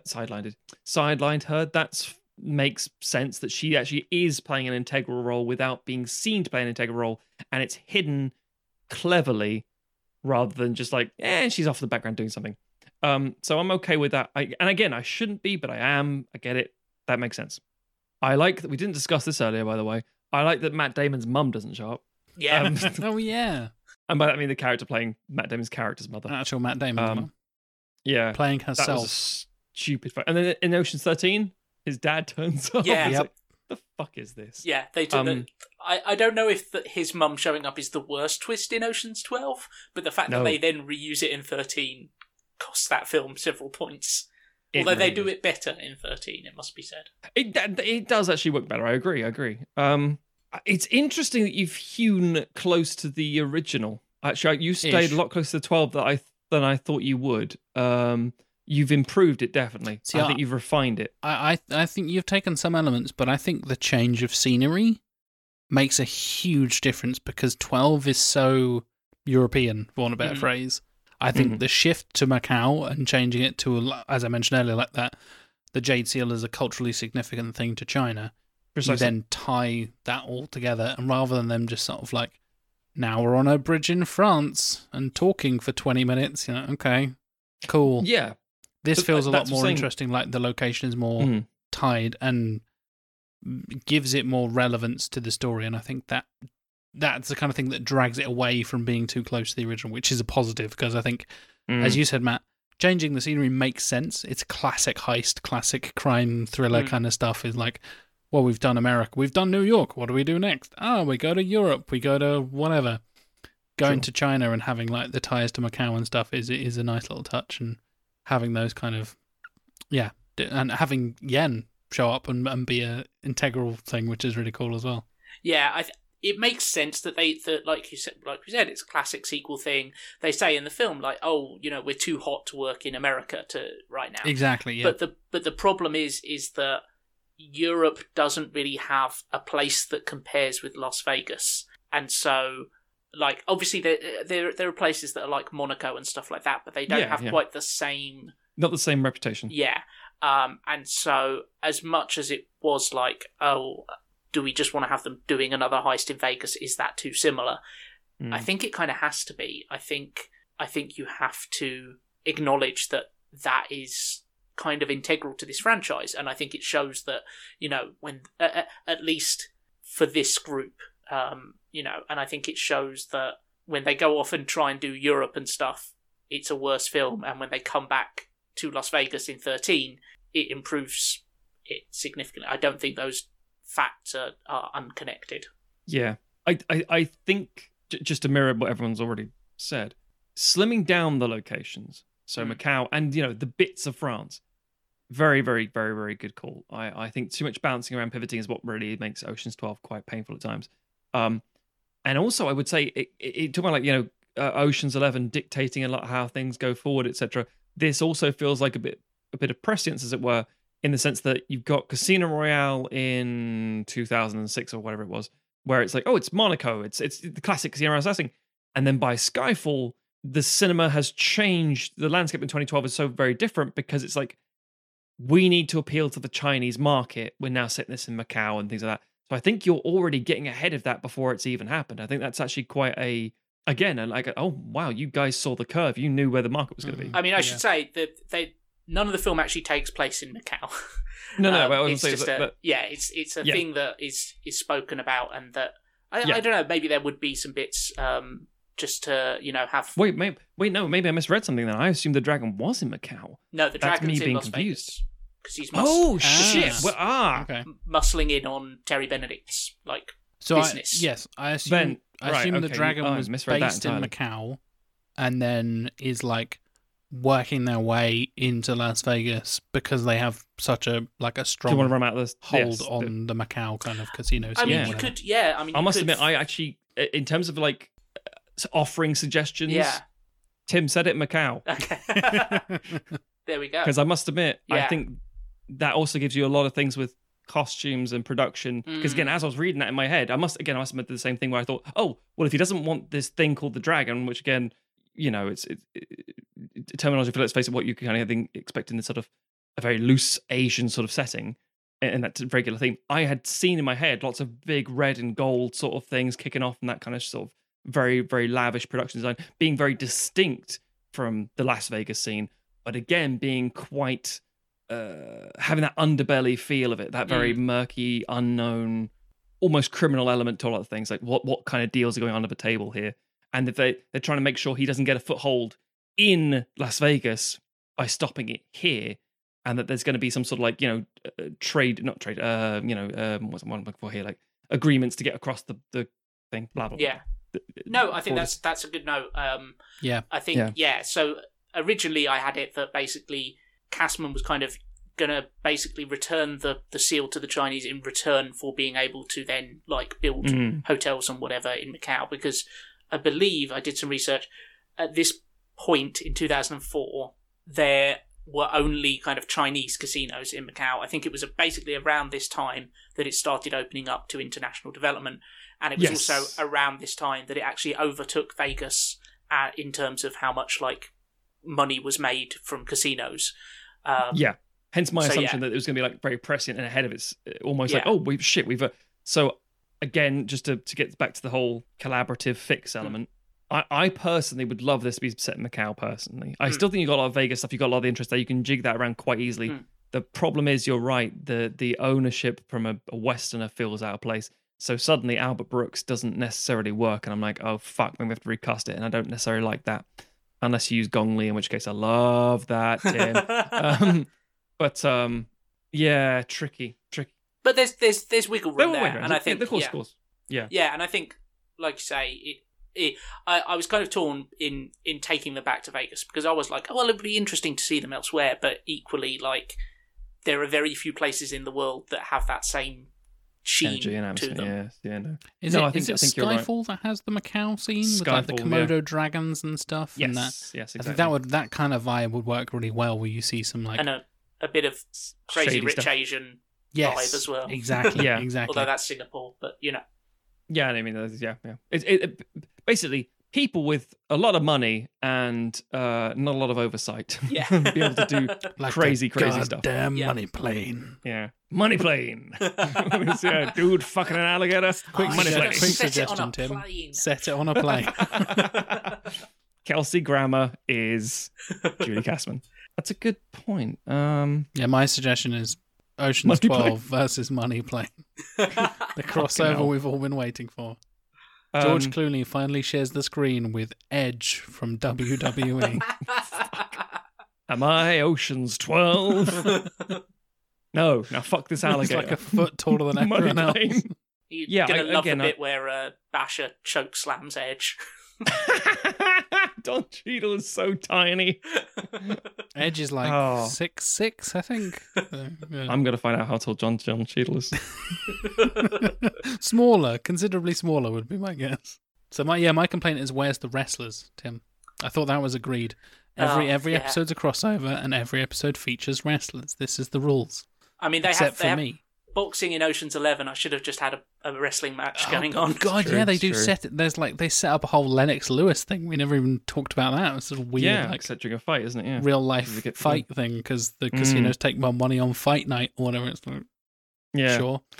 Just to talk about Ocean's 13 again. So you've taken on, obviously you've refined elements of 12. Great, love it. Keep things at work. Getting rid of the whole extra pursuers in the film of Catherine Zeta-Jones' character. Great, love that.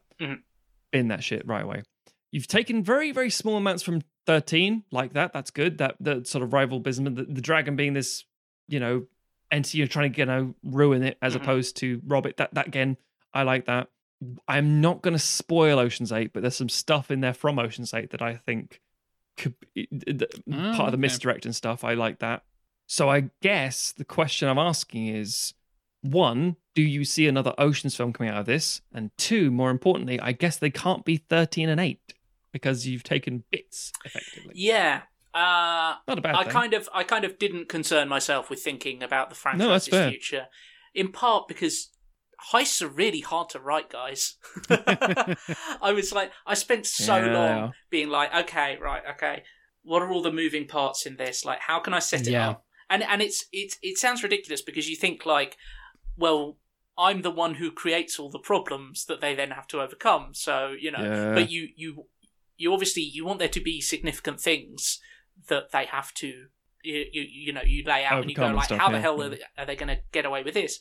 And then you have to think you have to think of something that sounds really impossible to get past, and then think your way past it.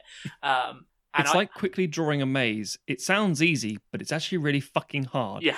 You're like, 10 routes, but it doesn't work. Yeah. And I think the thing you can look, because I think Ocean's 11 is a really cleverly done heist, and I think both 12 and 13 have kind of cheap twists and cheap. The heists are not nearly as polished. Like the kind of the things that they do to get around the security measures are not nearly as interesting. And I think that's just from writer fatigue of just people going like, oh, I don't know, do we just steal from some other films? Like, It's homaging, right? I mean, again, you're telling me about fucking like heists are difficult to write. I mean, for the last couple of years, Stuart Ashton's been sending me drafts of Polybius saying, what do you think about this? and the amount of iterations and twists and abandoned plots and characters, and you're like, I want this now, but that does away with this entire character. There's no point in having that person. And heists are notorious for being problematic and also incredibly fucking rote and cliche. Like the Dan Harmon seems to be quite obsessed with the fuckers.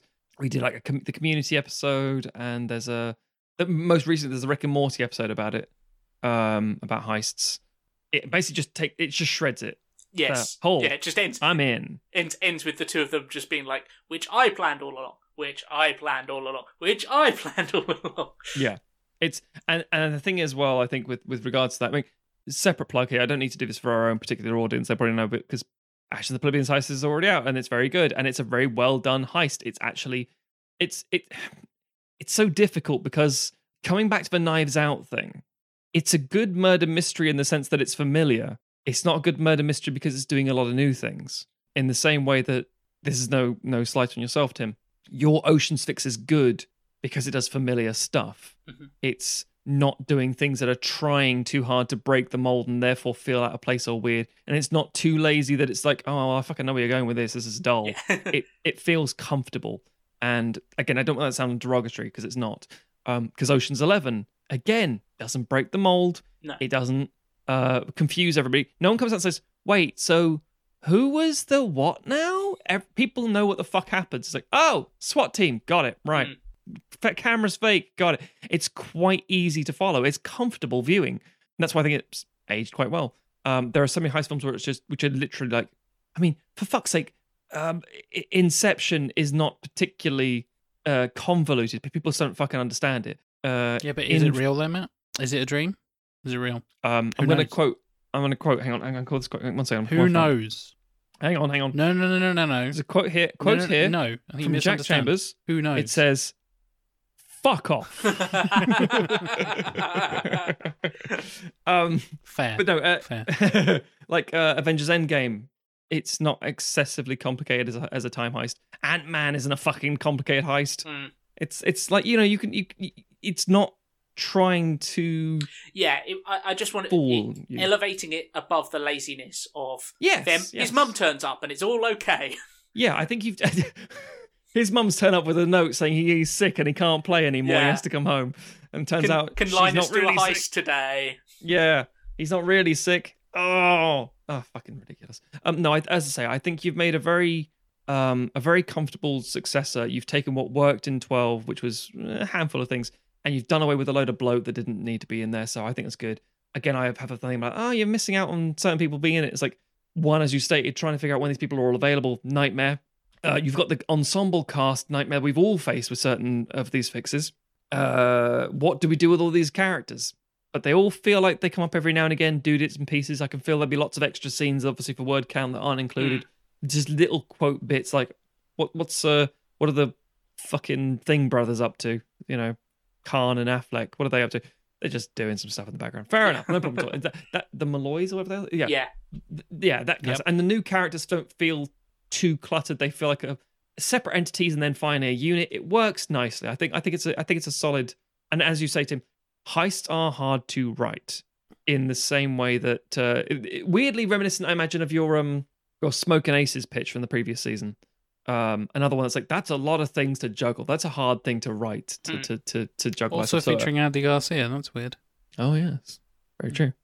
So yeah, I think it's a solid job. I say my main critique is that I was a little confused with regards to setting, but now I'm aware. I'm like, no, fuck you, set it in China. Yeah, or Macau specifically. Yeah, that makes sense. And I think that adds a very interesting dynamic to it. I think Soderbergh would bring a very interesting visual to it. That does bring in a problem with Brooks, possibly. I think you could work it because Americans. I don't think anyone would necessarily care. And if you didn't, they'd probably want someone like Jet Li or someone, semi-established or something, and it would kind of work, but who knows. But yeah, I overall like it. I think it's good. Me too. But, much like Danny Ocean does, I'm going to call in the expert. Oh, Christ. The Ocean's expert, as it were. So, Emma, you have actually read the pitch, right? Yes. Do you have any questions for Tim? Any follow-ups, anything like that? As the Ocean's trilogy expert. I noticed that in this pitch, Tim, they being the Ocean's crew, didn't gain anything at the end of it? No, I guess not. It wasn't a heist. Well, to be fair, that kind of feels. I guess that kind of works better than in Ocean's 12. Would they also? Did they get anything else? Because they pay off the something at the only. I mean, that's 13's the charity, isn't it? What do they do with the end of 12? But they still gain something out in 13, don't they? Well, in 13, yes, but not. What do they get in 12? Because they're paying back the debt to Benedict, aren't they? Yeah, but they still have everything that they steal beforehand, don't they? Because doesn't the Night Fox's mentor say he will pay off the debt? Oh, from his side of things, they get to keep their own money. Yeah, so they'll then have everything that they stole beforehand. So there is a heist in the sense of they come out with something at the end of it. Whereas this one, I just feel there already needs to be, they all learned the lesson of friendship. That's the most valuable heistable of all. Yeah. It's the real thing was Disney inside all heist. along. The real treasure is the friends we made along the way. I guess it's a fair point. I enjoyed the pitch. I think it's better than the Little Mermaid one, so that's high praise indeed. But I do think that... Well, they end up being the ones who return the seal to China. So so they would get the prestige so they're being award, woke the award that goes with it. now, are they? No. They'd get They get money. Yeah. and the contracts to do whatever the fuck they want. So do they get paid for the seal then? Because that's I imagine not they get mentioned. political power. I think they would get a considerable amount of money for it. Yes, I did. Yes. I didn't put that in Finder's because word count. Yeah, word count. and when you're at the final wrap up moments, you don't want to kind of bog it down too much with. Mm. But That's I think they would definitely be. And also there's the fact that Yen now owns Terry Benedict and Julie Cassman's businesses, basically. So he's come out well. Okay. I didn't read any moments between Rusty and Danny in your pitch, which is what makes the Ocean films. Not sexual tension-y enough. Look, what's wrong with two hot men getting it on? Let's be honest, nothing. Ocean's 11 Brad Pitt is the best Brad Pitt. No. Why? What are you going to go with, Matt? I've got to find out now. 1 second. I'll be very careful with this because we're entering the thirst territory now. But I'm going to make sure you guys keep talking amongst yourself. I'm going to come back with my favorite, or the peak Brad Pitt. Yeah, I mean, again, a lot of the charming moments, the kind of more improvised moments, you just have to make the space for and allow, because so much of it was kind of improvised and is down to the charisma of those two people. There would hopefully be plenty of chance. I didn't write in them like sitting down to watch Oprah or anything like that, but but those moments would be in there. Okay, although probably not the Oprah. Okay, that's fair enough. I also think that having Linus's parents involved at some point in the crime was a very good touch. That was missed as well. No, we just spent 2 hours saying how bullshit that was. Well, you're wrong. So I mean, we're definitely not. I thought having that at the end was an additional twist in the heist. That is what makes those films good. You can't guess them. As I'm sure Jack has mentioned, I'm very good at guessing things, and I like that. That, like, oh shit, no wait, they were involved too. It's I would agree with that. I find if I'm fooled by a movie, I will elevate it immensely in my eyes because I've seen so much of a formula that I'm like, I know where you're going. Oh fuck, you didn't. So I will give you that. That's why but there's I also like times the I'm like, Prestige. oh yeah, that's yeah. But makes sense. I think what makes a good twist great is that when you watch it again, you can see the things pointing towards it, and the bits with his parents just come out of nowhere. Yeah, there's nothing that sets them up beyond the fact that we know that his dad is a famous thief. Yeah, okay. And that's it. That's in the first one. It's not mentioned really again in the second one.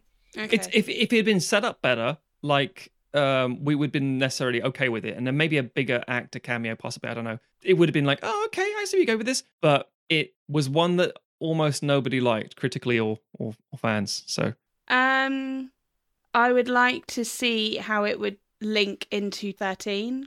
Well, we asked about this because I saw bits of 13 and 8 that were used in the story for 12, or Tim's 12. So yeah, we're not my problem, Gov. I'm only here to fix Ocean's 12. Fair enough. My logic would be 13 would be completely different. I don't think you can, because I think there's too many similar qualities in this particular pitch. But 13 doesn't exist anymore. Neither does 8. You'd have to 13 would be something so radically new. 8 could still exist. 8 could exist because it's so separate. 8 could definitely exist because it's separate. But there's one point. I don't want to spoil it for the audience, but there's one definite point in there. I'm like, that's very much like the end of 8. Interesting. But again, I don't want to. I'll spoil 12. I will not spoil 8. I really, really love Ocean's 11. I love the heist aspect of it. I love the relationships that they all have together, the friendships that they have. I love the improv of everything, and I enjoy how it's made. I think it's a good watching experience. And 12 as a continuation of that friendship, relationship, and improv is good. The story itself is naff. However, the relationship and everything, especially between Danny and Rusty, and the bit where Julia Roberts plays Julia Roberts. No. It's the bit I remember the most. That's so terrible. And I said that just to piss you off, Matt. Yeah. How are you with the dancing lasers? Oh, fuck me. That was really stupid, and I hated the music. We have ground there, at least. That's good. Yeah, that was really stupid. I'll be interested if you listen to this once the episode goes live. If you listen to this, because obviously we don't want to relitigate our entire discussion of 12 and 13. We make our points, but we I think the points you make about like the relationships and the dynamics between the characters are still there in 12. Obviously, I think it's a shame because they start chipping off members of the cast until there's barely any left. And I would like more of them hanging out as a group rather than... And I think that's what makes 13 good. Because you see that relationship, especially with... I can't remember his name after his heart attack. Yeah, Ruben. Yes. Yeah, the fact that brings them all together. Yeah. Yeah. No, I think that's what I enjoy the most about the films. Well, I'm going to go because I've got work tomorrow and I've got to get up at 4:30. So, as the words of Linus, I'll see you when I see you. Yeah, fucking sign off and everything. There's a better sign off than I do. On that note, it's time to wrap up the episode. As we mentioned at the top of the show, you can support us on Patreon, patreon.com/sequelizers. Nice and easy. You can find all of our outtakes, all of our bonus content, discounts on merch, loads of good stuff. Go and check it out. It's a lot of fun. And we really like the extra stuff we do. In the interseason stuff, there's whole episodes that are recorded specifically for Patreon. You can go and check them out. There's like dozens of hours of extra content you can get stuck into if you're caught up on all the episodes. It's a good excuse to jump on the Patreon and go and check that all out. You can follow us, of course, on social media. You can join our Discord. You can find all the links to all this good stuff, including the links to our shop at sequelizers.com. The one-stop shop for everything Sequelizers, basically. Nice and easy. If you want to follow me, I am JLW Chambers on Instagram, Twitter, Facebook, all the social medias. And I will argue about wrestlers and... Helicopters. Helicopters, yeah. There's a reference to things that the main podcast doesn't contain. Thanks, Matt. There was a helicopter in the Ocean's 12 fix. There you go. Exactly. If you want to come and sing Kiss from a Rose with me via social media, then there we go.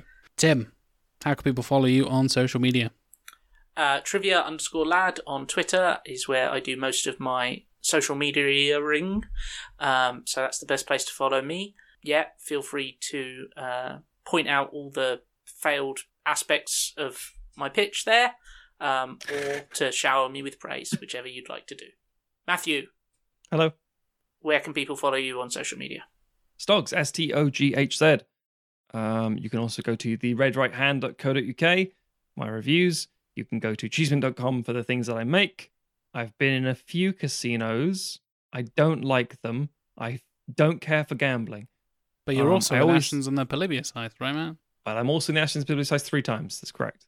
People still haven't figured out all 3 yet, so it's good. I've been challenging people on Discord to try and work out where where Alec is, because Alec is on screen. Funnily Alec enough, is in there. That's right. in a casino. There's a little tease for you. Yeah. There's a little tease. I'm sort of in it, not really. Which I have now revealed on the Discord. And if you follow me or my band on social media, you'll find that out. Or you see my name in the credits. There you go. Mm-hmm. And yeah, old Baldy Stoggs over there shows up a few times as well.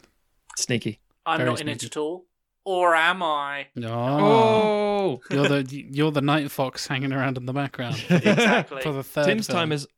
time is always monopolised by me saying, Tim, film this. Anyway, on that note, thank you very much for listening, everybody. We appreciate your support, whether that's reviewing us, subscribing to us, listening to us, or on Patreon. And we'll see you next week for the continuation of Season 7.